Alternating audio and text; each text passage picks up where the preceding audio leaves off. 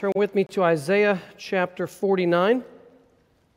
The last two Sundays, we kind of paused what we were doing in Acts, and we really zoomed in on one idea in one verse of Acts 13:48.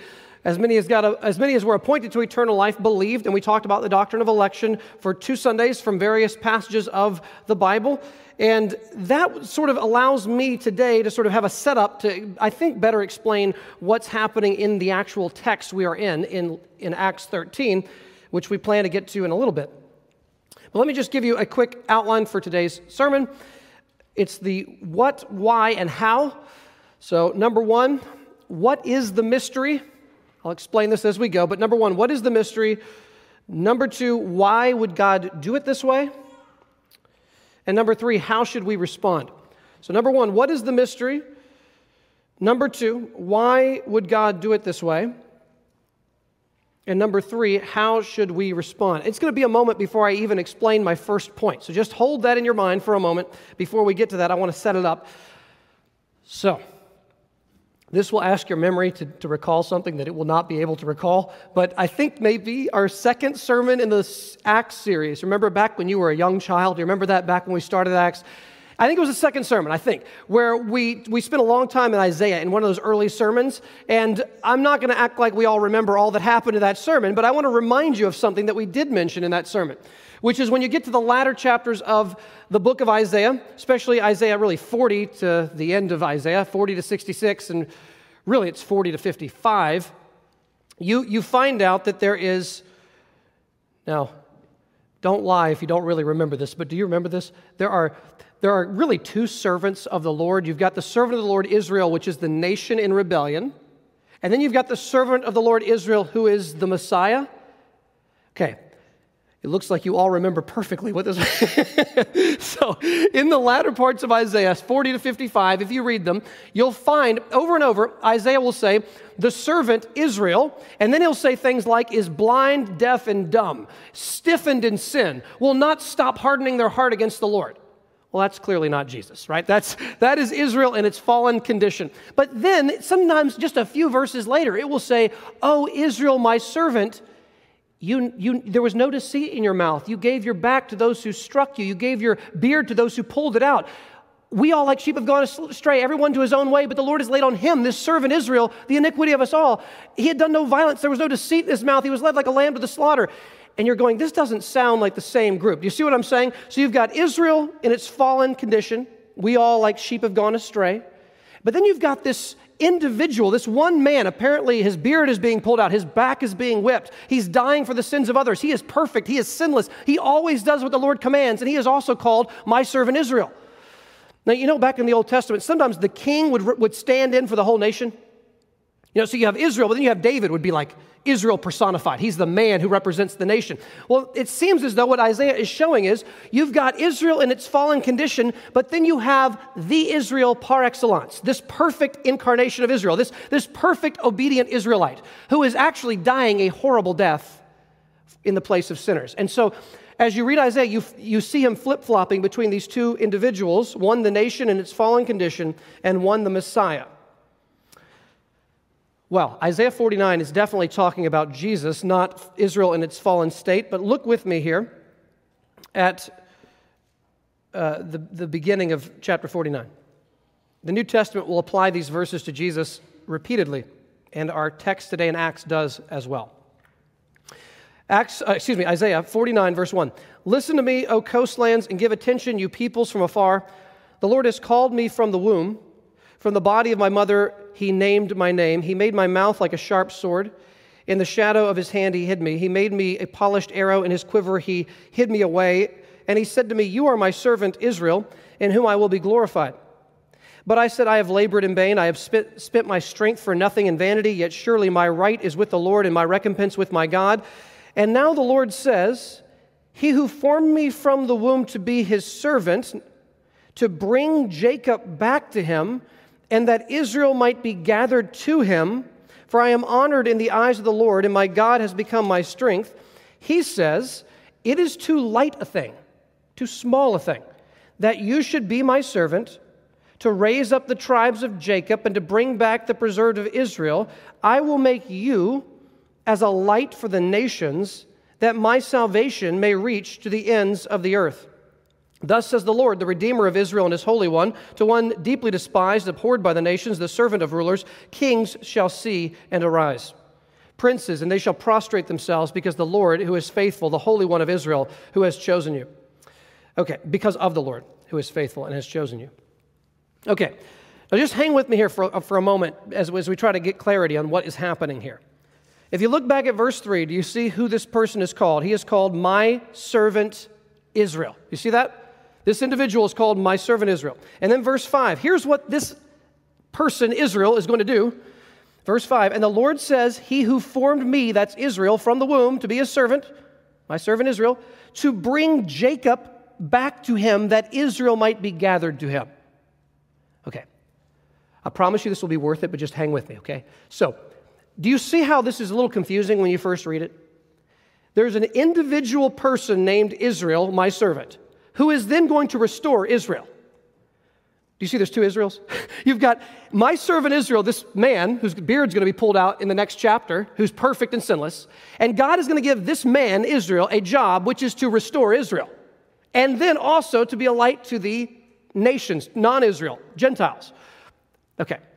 This is clearly Jesus, and the New Testament will quote him as being that. Now, here's what I think a lot of people would have expected, what I probably would have expected reading this passage and others like it in the Old Testament. There's others in Isaiah. But we'll just focus one more time on verses 5 and 6. What do you think is being said here? Listen to these words again. And now the Lord says, he who formed me, this is the Messiah figure, Israel, from the womb to be his servant, to bring Jacob back to him, that Israel might be gathered to him. For I am honored in the eyes of the Lord, and my God has become my strength.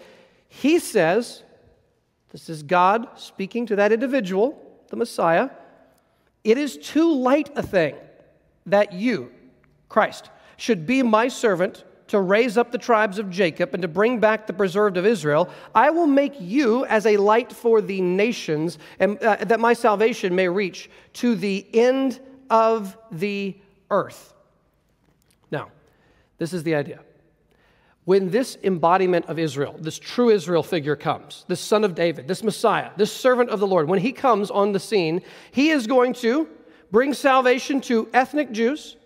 He's going to bring salvation to ethnic Gentiles. His light is going to reach the ends of the world. Is that pretty clear? Now, if the text doesn't say this, which I think makes this a little bit more complicated, but if you just read it the first time, it would sound like, and I think there is an element that this is true, who gets reached first in verse 6? Who sounds like this individual? Is he going to reach Israel or Gentiles first in verse 6? Does it sound like?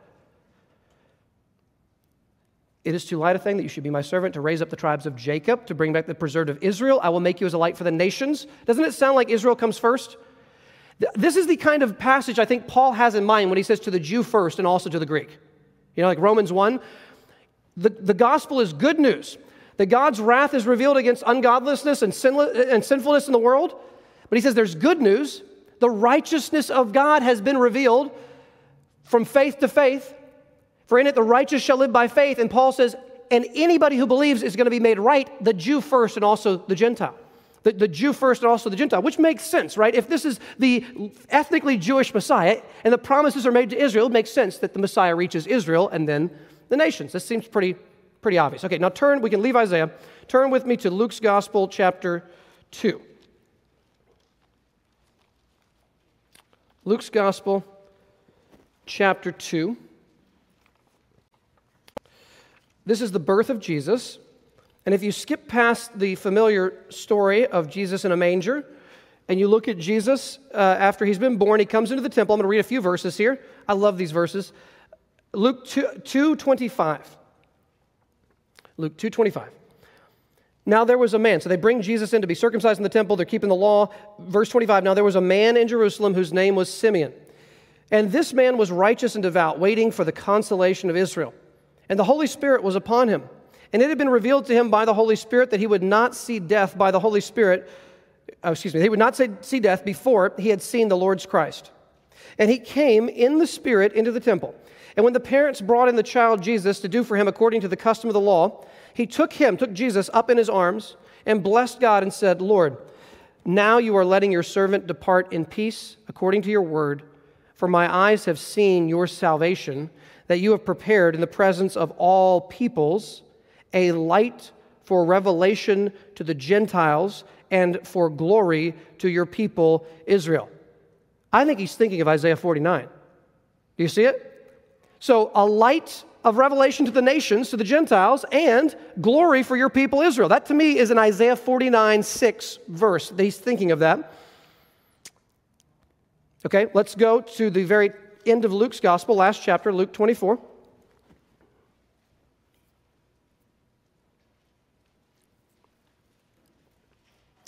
The last words of Jesus in Luke's gospel, among those, he says this, Luke 24, verse 44. Then he said to them, "These are my words that I spoke to you while I was still with you, that everything written about me in the law of Moses and the prophets and the Psalms must be fulfilled." Then he opened their minds to understand the Scriptures, and he said to them, "Thus it is written," so he's quoting the Old Testament, "that the Christ should suffer," sounds like Isaiah 53, "and on the third day," sounds like Jonah coming out of the whale, "should rise from the dead," also sounds like Isaiah 53, rising from the dead, "and that repentance for the forgiveness of sins should be proclaimed in his name to all nations, beginning from Jerusalem." Doesn't that sound like Isaiah 49? The Messiah comes, blesses his people, and then the light goes out to the nations. He says, "You are witnesses of these things. And behold, I am sending the promise of my Father upon you, but stay in the city until you are clothed with power from on high." Okay, turn to Acts chapter 1. So skip the Gospel of John, turn to Acts chapter 1, Luke's second volume. Remember in Isaiah 49, he says, "You will be a light to the ends of the earth." He used that phrase, "to the ends of the earth," at the end of that verse. Okay. Acts 1, verse 8. Jesus speaking to his apostles right before the ascension. "But you will receive power when the Holy Spirit has come upon you, and you will be my witnesses in Jerusalem and in all Judea and Samaria and to the end of the earth." Now, do you hear Isaiah again? You're going to bless the people of God, Jerusalem, Judea, Samaria. You're going to bless Israel, and then you're going to reach the ends of the earth. That sounds like Isaiah 49 again. Okay, now turn with me another time to chapter 5 of Acts. Acts chapter 5. What we have seen in these early chapters of Acts, starting in chapter 2 of Pentecost, is we've seen thousands of Jews convert to Christ. They have come to know Christ.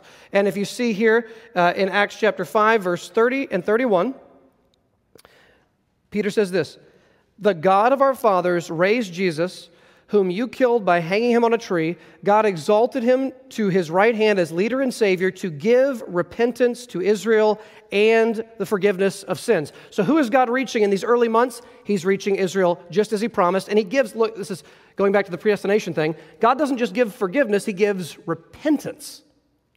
So if you repented, God gave you that willingness to repent. So God gave repentance to Israel and the forgiveness of sins.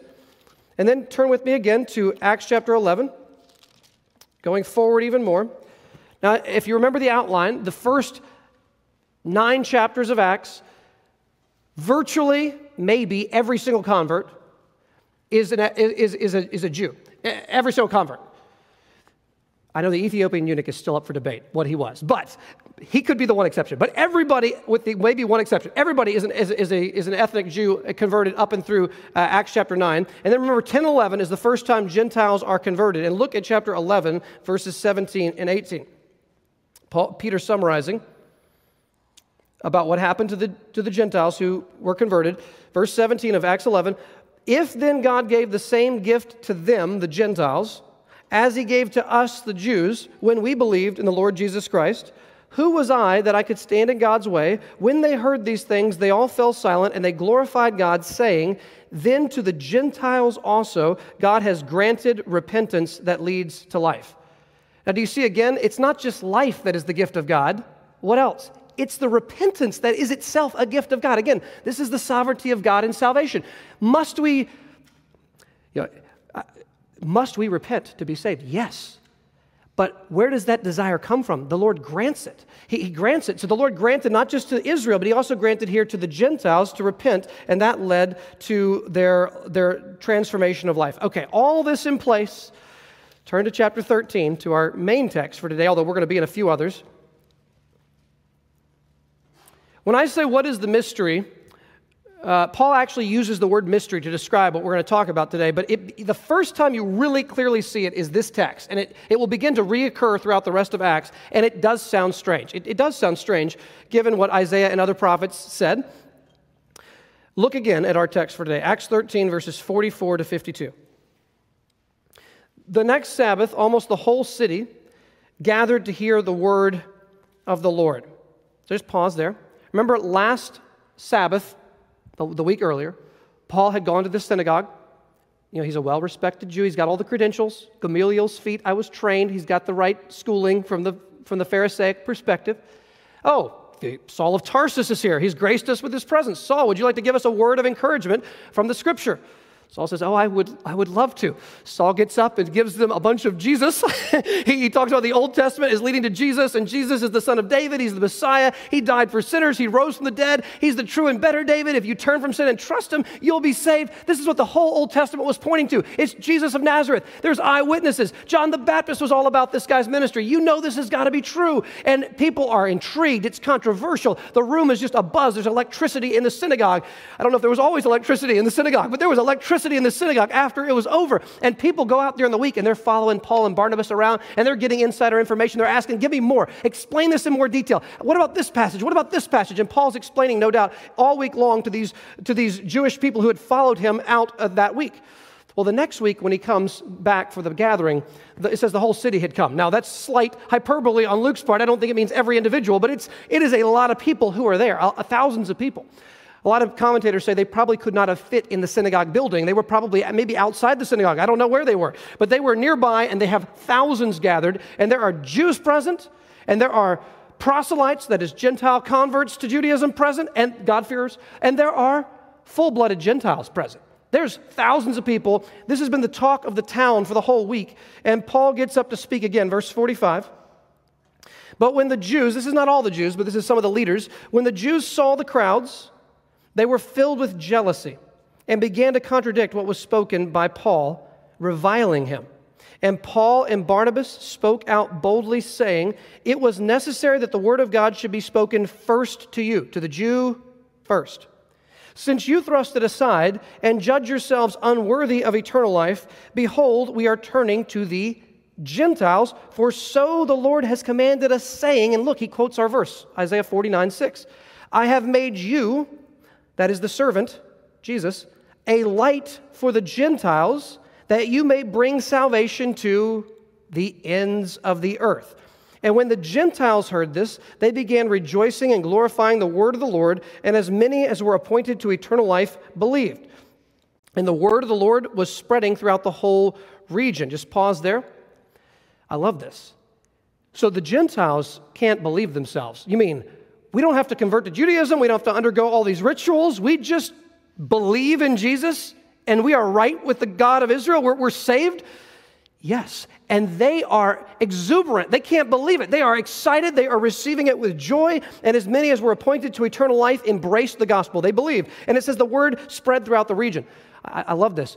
When people come to know Christ, the gospel tends to get back to the people that they live around, that they are living with, whether it's roommates or family. It just goes immediately to those they're around, and you begin to speak about what you are excited about. And so they begin to spread the word. It goes throughout the region. Just as a complete side point here. One of Paul's missionary strategies in Acts, if you haven't noticed it, you may have seen it. Paul tends, this is no knock on people who live in non-urban settings, but Paul tends to pick highly populated urban settings. Why? Because here's what would happen. He goes into the major, most packed with people cities he can find on these Roman roads, right? He's walking the Roman roads a lot. He goes into a city, preaches in the synagogue, gets some converts, and usually gets kicked out or beaten. All right, I guess I'll go to the marketplace. Goes to the marketplace, preaches the gospel, Gentiles, some of them are converted, then he probably gets beat up or put in jail. He's like, all right, I'll go to another city. And Paul's always got options. And so Paul starts a little church, and then what happens? He starts it in a major urban setting so that that city will get to know the gospel, but then what happens is the gospel spreads to the non-urban area around. The more remote parts get reached by the city. So Paul is often reaching these highly populated cities so that then once a church is formed and is healthy, that church can then send people out to the surrounding regions. And something like that is happening in verse 49. The word of the Lord was spreading throughout the whole region. But the Jews incited the devout women of high standing and the leading men of the city, stirred up persecution against Paul and Barnabas, and drove them out of their district. But they shook off the dust from their feet against them and went to Iconium, and the disciples were filled with joy and with the Holy Spirit. The disciples were filled with joy and with the Holy Spirit. Now, do you see what's a little bit surprising in this passage? The majority of the Jews in the synagogue do what? They reject the message. The leadership rejects it. There's only some that believe, and largely who's believing? It's non-Jews. Now, this, I will say, is a mystery. It's a surprise. It's not what you might have expected. What you would have probably expected is the Jews believe in their Messiah, 99% of them, and then maybe some Gentiles come in and begin to believe it. But instead, it's almost the opposite. Largely, Israel begins to harden against the Messiah, and largely Gentiles begin streaming in to the church. And you can see this pattern continue. Just continue with me here. Turn to Acts 18. You'll see this keep happening throughout Acts. Look at 18 in Corinth, verses 5 and 6. 18:5. When Silas and Timothy arrived from Macedonia, Paul was occupied with the word. I think Paul was always occupied with the word, testifying to the Jews that the Christ, the Messiah, was Jesus. And when they opposed and reviled him, he shook out his garment and said, "Your blood be on your own heads. I am innocent. From now on, I will go to the Gentiles." Again, he is rejected by the majority of ethnic Israel and turns to the Gentiles. Turn with me to Acts 28, the last paragraph of Acts. This is how Acts ends its book. And if it's the first time you're reading it, it would be a little bit surprising perhaps. So Paul shows up in Rome, verse 17, after 3 days, Acts 28:17, after 3 days he called together the local leaders of the Jews, and he had them gather together, and he preaches the gospel to them. Look at verse 23. When he had appointed a day for him, when they had appointed a day for him, they came to him at his lodging in greater numbers. From morning until evening he expounded to them, testifying to the kingdom of God and trying to convince them about Jesus, both from the law of Moses and from the prophets. And some were convinced by what he said, but others, sounds like the majority, disbelieved. And disagreeing among themselves, they departed after Paul had made one statement. The Holy Spirit was right in saying to your fathers through Isaiah the prophet, quotes Isaiah 6, "Go to this people and say, you will indeed hear but never understand. You will indeed see but never perceive. For this people's heart has grown dull, and with their eyes they can barely hear, and their eyes they have closed, lest they should see with their eyes and hear with their ears and understand with their heart and turn, and I would heal them. Therefore let it be known to you." This is how Acts ends. "Therefore let it be known to you that this salvation of God has been sent to the Gentiles. They will listen." He lived there 2 whole years at his own expense and welcomed all who came to him, proclaiming the kingdom of God and teaching about the Lord Jesus Christ with all boldness and without hindrance. So do you see here? This is what is unexpected. This is the mystery that we will talk about in a moment. We expect perhaps that when the Messiah comes, the majority of Israel believes and some Gentiles tag along. But instead, almost the reverse happens. Instead, the minority, the remnant of Israel believes, and the floodgates open for Gentiles to come in, and that's how Acts ends. Now, why I say that's strange is because the first 9 chapters of Acts, it's all Jews converting. It's 10,000 Jews who are converted. But what happens is right here in Acts 13, where we are, the tide begins to turn for the first time in Acts, and what you're seeing is this surprise. So turn with me now, next book of the Bible, Romans chapter 11. And I want us to see what this mystery is and why God would do it this way. And if I can put it in a sentence, and I'm borrowing this sentence from G.K. Beale, but I think this is a good sentence, the mystery is this. It's to the Jew first, then to the Gentile, ... then to the Jew. That last part was not as clearly seen in the Old Testament, and that is a mystery that was hidden in the Old Testament mostly and becomes clearly revealed in the New Testament. To the Jew first, then to the Gentile, ... than to the Jew. So just stay with me here as I read through a chunk of Romans 11 on this very topic. Romans 11, verse 1. I ask then, has God rejected his people? That's ethnic Israel. Has God just rejected them? Has he just turned them over? By no means. For I myself am an Israelite, a descendant of Abraham, a member of the tribe of Benjamin. God has not rejected his people, that is ethnic Jews, whom he foreknew. Do you not know that what the Scripture says of Elijah, how he appeals to God against Israel? Lord, they have killed your prophets. They have demolished your altars, and I alone am left, and they seek my life. But what is God's reply to him? I have kept for myself, there's the sovereignty of God, I've kept for myself 7,000 men who have not bowed the knee to Baal. So too at the present time, there is a remnant of ethnic Jews chosen by grace. But if it is by grace, it is no longer on the basis of works. Otherwise, grace would no longer be grace. What then? Israel failed, for the most part, Israel failed to obtain what it was seeking. The elect obtained it, that's the remnant whom God chose. The elect obtained it, salvation, but the rest were hardened. As it is written, God gave them a spirit of stupor, eyes that would not see, and ears that would not hear, down to this very day. Verse 11. So I asked, did they stumble in order that they might fall? By no means. Rather, through their trespass, salvation has come to the Gentiles so as to make Israel jealous. Now, if their trespass means riches for the world, and if their failure means riches for the Gentiles, how much more will their full inclusion mean? Now, I am speaking to you Gentiles. Inasmuch then as I am an apostle to the Gentiles, I magnify my ministry in order somehow to make my fellow Jews jealous and thus save some of them. For if their rejection means the reconciliation of the world, what will their acceptance mean but life from the dead? If the dough offered as first fruits is holy, so is the whole lump, and if the root is holy, so also are the branches. Now, skip to the end here. We're moving a different order. Look at verse 25. Paul says, lest you be wise in your own sight, I do not want you to be unaware of this mystery. That's where I'm getting the word mystery, right there. I don't want you to be unaware of this mystery. What is the mystery? Brothers, a partial hardening has come upon Israel until the fullness of the Gentiles has come in. And in this way, all Israel will be saved. As it is written, the deliverer will come from Zion. He will banish ungodliness from Jacob, and this will be my covenant with them when I take away their sins. As regards the gospel, they, ethnic Israel, are enemies for your sake, but as regards election, they are beloved for the sake of their forefathers, for the gifts and the calling of God are irrevocable. Okay, just pause here for a moment. What is going on in this passage? Here's what Paul's saying. What was not as clearly revealed in the Old Testament that has become clearly revealed now, this mystery is this. When the Messiah came, Israel would largely be hardened against the Messiah and largely reject him. Why? So that God could, in a way unexpected, open the door for Gentiles to flood into the church and to receive Christ. Why would God? So that's the mystery. The mystery is, it started, when the Messiah came, it started with a remnant of Jews. The first 9 chapters of Acts. It started with Jew first, right? And then later in Acts, the Jews largely turn away and it becomes then to the Gentiles, right? The whole second half of Acts is all about the Gentiles, and the Jews largely are turning away from the gospel. And then Paul says, but, verse 26, in this way all Israel will be saved. I think he means, near the time of the second coming, there's going to be a massive revival amongst ethnic Jews. And that a majority of ethnic Jews, I know this will be wonderful, will it not?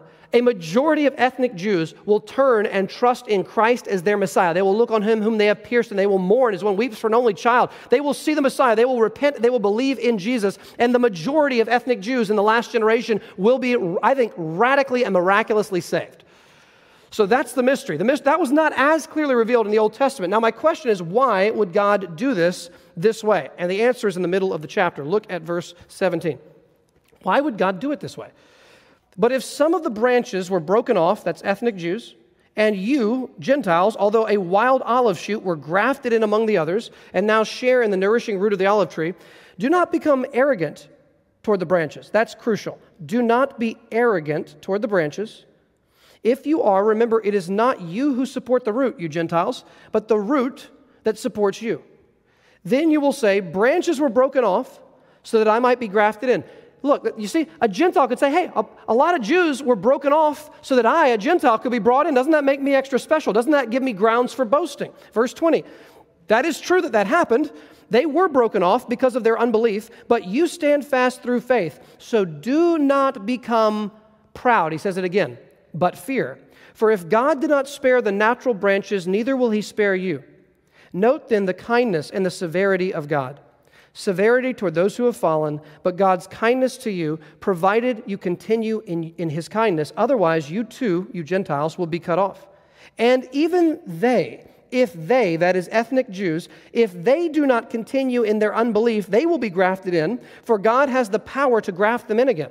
For if you were cut from what is by nature a wild olive tree, being a Gentile, and grafted contrary to nature into a cultivated olive tree, true Israel, how much more will these, the natural branches, be grafted back into their own olive tree? Let me read this part again. Lest you be wise in your own sight. That's arrogance again. I do not want you to be unaware of this mystery, brothers. A partial hardening has come upon ethnic Israel until the fullness of the Gentiles has come in. And in this way, all Israel will be saved. Now, look at verse 30. For just as you were at one time disobedient to God, but have now received mercy, you Gentiles, because of their disobedience, so they too, ethnic Israel, have now been disobedient in order that by the mercy shown to you, they may now receive mercy.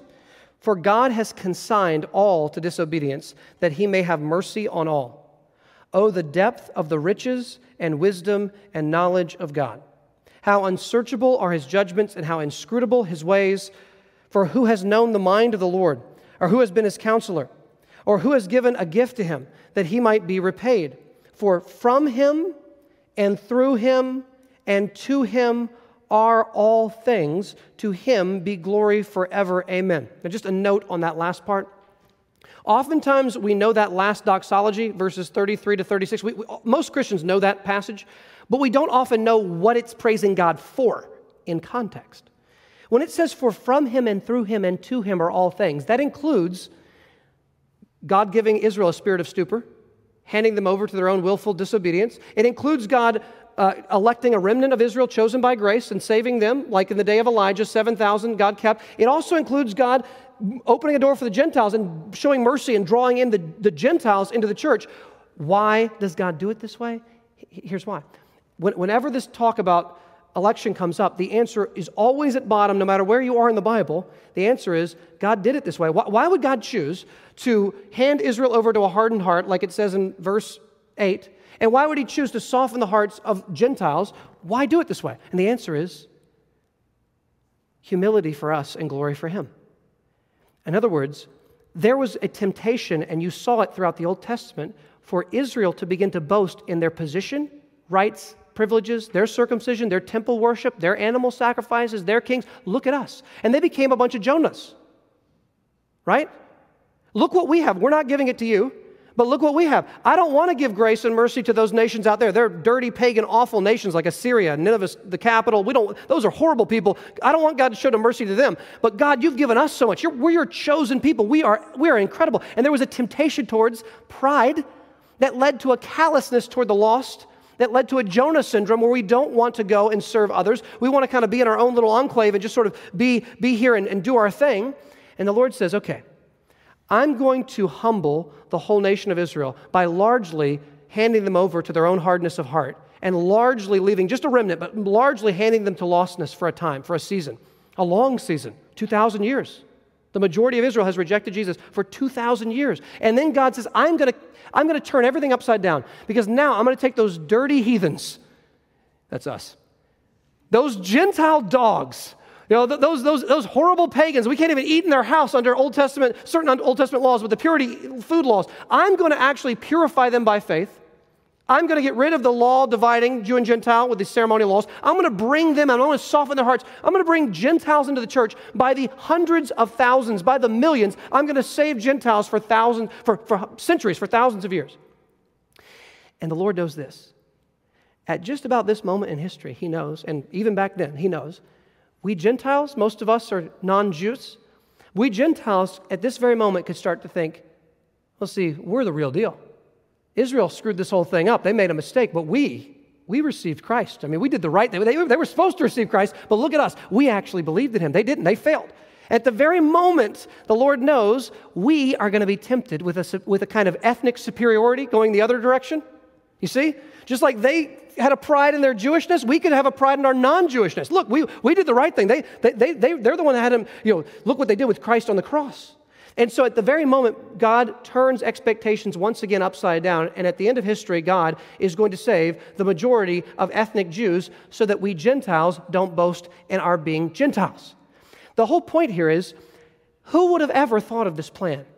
None of us. If any of us were God, we would never, I guarantee you, none of us would have thought to do this. We would not. And Paul says in verses 33, who has known the mind of the Lord? Who has been his counselor? Let me read it again. Middle of 33, how unsearchable are his judgments, how inscrutable his ways.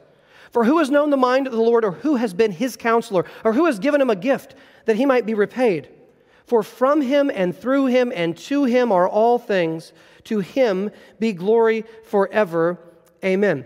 So is God going to keep his promise to save Israel? Yes. He saves a remnant now, and he saves the last generation at the return of Christ. He's going to save Israel. He has not neglected them. He hasn't turned them out. But in the meantime, the times of the Gentiles are now, and so the majority within the church are those who are non-Jews at this time. And God does it all to humble everybody on both sides so that no one would boast in their flesh, but that we would all boast in God. Okay, my third point, turn with me back to Acts chapter 13. Acts chapter 13.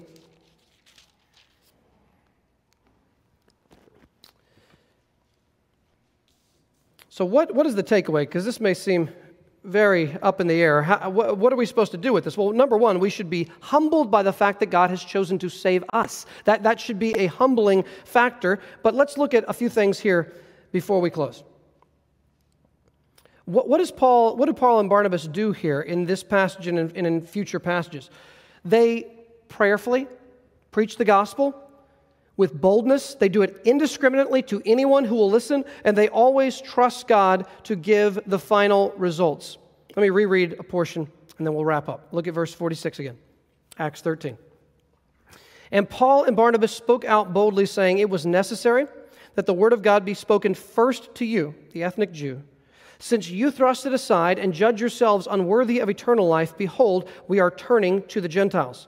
For so the Lord has commanded us, saying, I have made you a light for the Gentiles, that you may bring my salvation to the ends of the earth. This is crucial. The I have made you in that verse, made you a light to the Gentiles. Remember, in context, that's the Messiah, right? The servant of the Lord, the one who suffers for our sins. I have made you a light for the Gentiles. And do you see what Paul's doing? Paul is taking on the job here of the Messiah because he's the representative of Christ. And so what does he do? He says, I am going to be the embodiment of Christ on earth, right?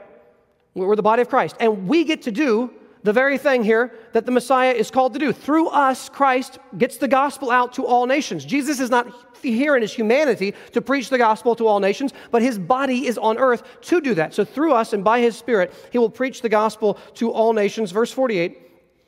And when the Gentiles heard this, they began rejoicing and glorifying the word of the Lord, and as many as were appointed to eternal life believed, and the word of the Lord was spreading throughout the whole region.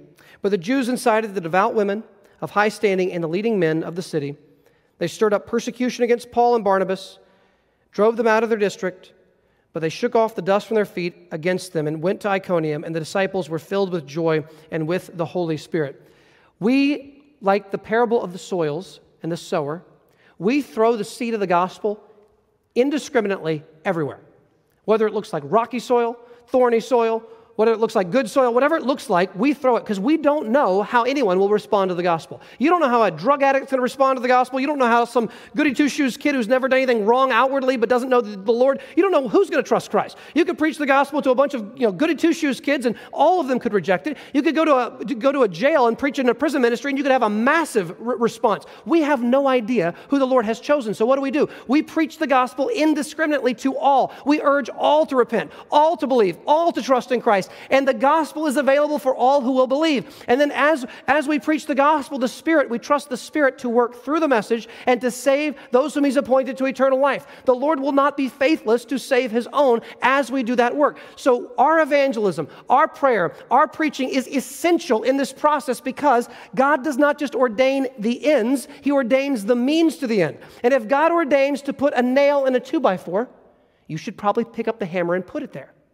if you understand what I'm saying. If God ordains someone's salvation, He's also going to ordain you to speak the gospel to them and your prayers for them. And so we are not unimportant in the process of evangelism. We are essential in the process of evangelism because God will use our actions to bring about real results. And when we preach and when we talk to others and when we present the truth, we cannot control the final results, but we can trust God with whatever happens, whether it's persecution, whether that person doesn't want to talk to you as much at work, they scoot a little bit over to the side when you sit down at the table, they don't want to see you again, or whether this person just loves the message and deeply is moved and affected or stirred, or if it's someone that you've been reaching out to for months or years, and after 15 years, finally, they begin to be interested, and they begin to lean in, and they begin to ask questions. Maybe they experienced a tragedy or something, and they have new ears to hear the gospel, and they begin to listen more attentively. Whatever it is, we are called to be faithful with the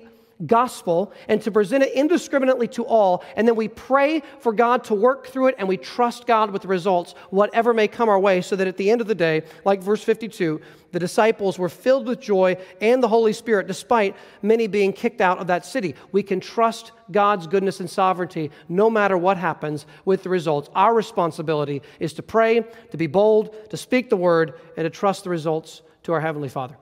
Let's pray together.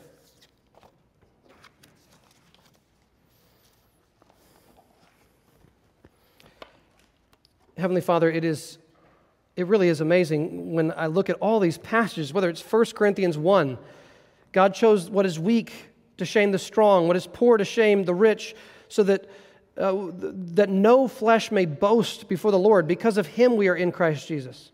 When I think about Ephesians 1, that blessed be God that He chose us in Christ before the foundation of the world. Or when I think about Romans 8, that God has, who will bring any charge against God's elect, or Colossians 3 when it says, let us with humility, as God's chosen ones, love and forgive and bear with one another. When I think about these passages, we hear it over and over. Romans 11, why the hardening of Israel? Why the ingathering of the Gentiles now? And why the reversal later? So that God may be all in all. From Him and through Him and to Him are all things. And all things means all things. And God, help us to be humbled by this truth, that we would not boast or brag about anything about us. It wasn't because of any accomplishment or merit in us that we have been chosen. It is by sheer, undeserved, unconditional mercy that You have poured out, as Romans 9 also teaches. God, I pray these truths would go deep into our heart, that they would humble us, that they would help us to want to give You all glory, all honor, all credit for anything good that has come in our life or come out of our life. And help us to be bold like Paul and Barnabas, to give the Word of God out indiscriminately to all, whether they look hopeful or hopeless in their spiritual walk, because we never know who might become interested and who might be drawn to the saving message. So we pray this now, God. Please use us, and we pray this in Jesus' name. Amen.